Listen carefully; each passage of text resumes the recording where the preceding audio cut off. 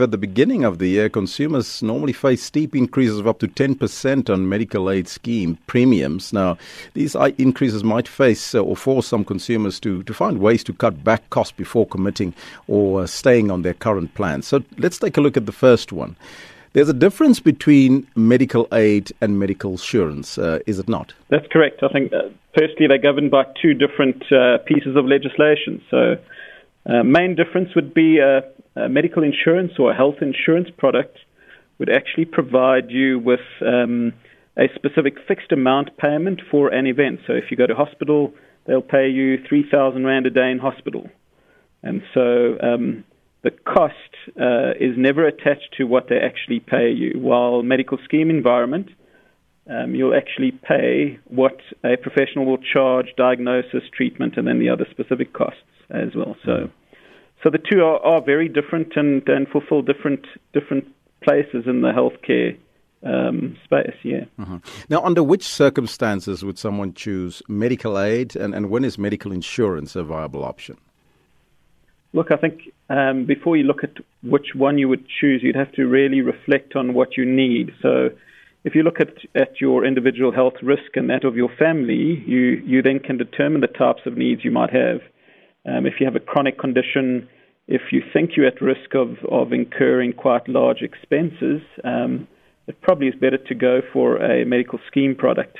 Medical scheme products tend to be far more comprehensive, whilst the medical scheme products have been less affordable than where the health insurance or medical insurance policies have come in. So for a medical scheme product, anywhere from 500 Rand upwards is the cost, and you're right, they have been escalating by more than 10% a year.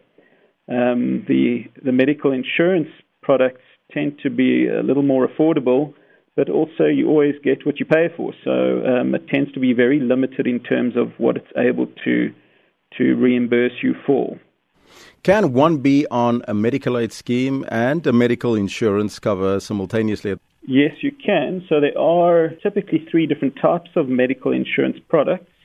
So one would be a hospital plan, and the other one would be benefits that cover typical day-to-day or primary care benefits. So if you go to a GP, your medical insurance would actually pay you maybe 200 or 500 Rand for that visit, not really taking into consideration what the visit actually would cost. And then the last one is gap cover. So the gap cover is the one typically used alongside your medical scheme. So where your medical scheme might require a co-payment or there's a limit in place, your gap cover can stand in for the difference. Now, with the rising price of medical cover, is it advisable for one to cut back on the cover or not? Yeah, go back to the need analysis. And if you look at what you actually need, you don't want to be caught needing cover in hospital when something happens to you. So I always say that it's more important to keep your cover and reassess your affordability, but by all means never go without any cover. Mm-hmm. But let's look at that need analysis. How do you work then out if you have sufficient medical cover or what you would actually need? You're right. It is quite a complex process, and typically an advisor would help you in doing some of that. But basically there are a few things that you would consider. So age usually accompanies risk, and there are some exceptions to that. So your age does make a big part of it. But even if you look at your family history, if you have chronic conditions like diabetes in the family, it is important then to consider having sufficient cover for events like that. So the best way to protect your risk is always exercising and monitoring your own health. And so there's lots of ways you can actually do that.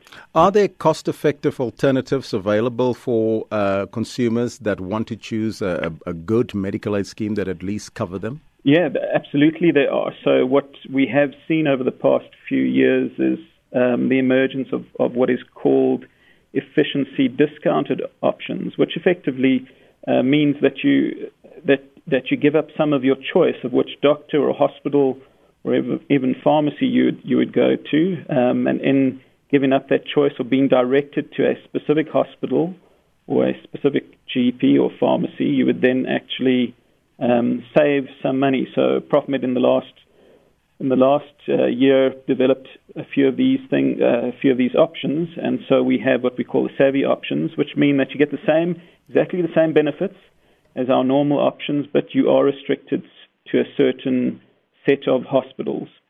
And so there's always an opportunity to look at giving up some of your open choice and receiving a discount in terms of the contributions you'd pay. So that discount in our scheme specifically is around 8 to 10%. Mm-hmm. So there's always this play between choice and trying to get a more affordable premium. What are the implications if there's been a lapse in a consumer's medical cover? Yes, so that's always time-based, and what you will find if you haven't had cover for 90 days and you join a new medical scheme, they'll consider your age and then they'll apply what is called underwriting. So they may put you on a 3-month waiting period, so you can't claim for the first 3 months of membership. Up until, if you have a chronic condition, they can apply a 12-month waiting period for that condition. Mm-hmm.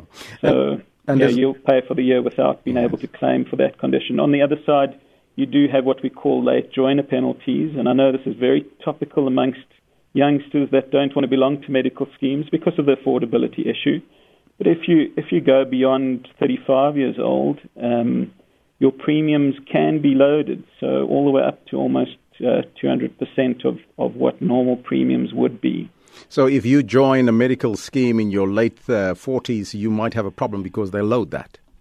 You will, and that travels with you. So if you move from one scheme to the next, that's always noted in terms of the cover that you've experienced. It's all trying to become more fairer to those who have contributed to the reserves of a medical scheme over time. Craig, I thank you so much for your time and joining us. It's my pleasure, Elvis. All right, then. Bye-bye.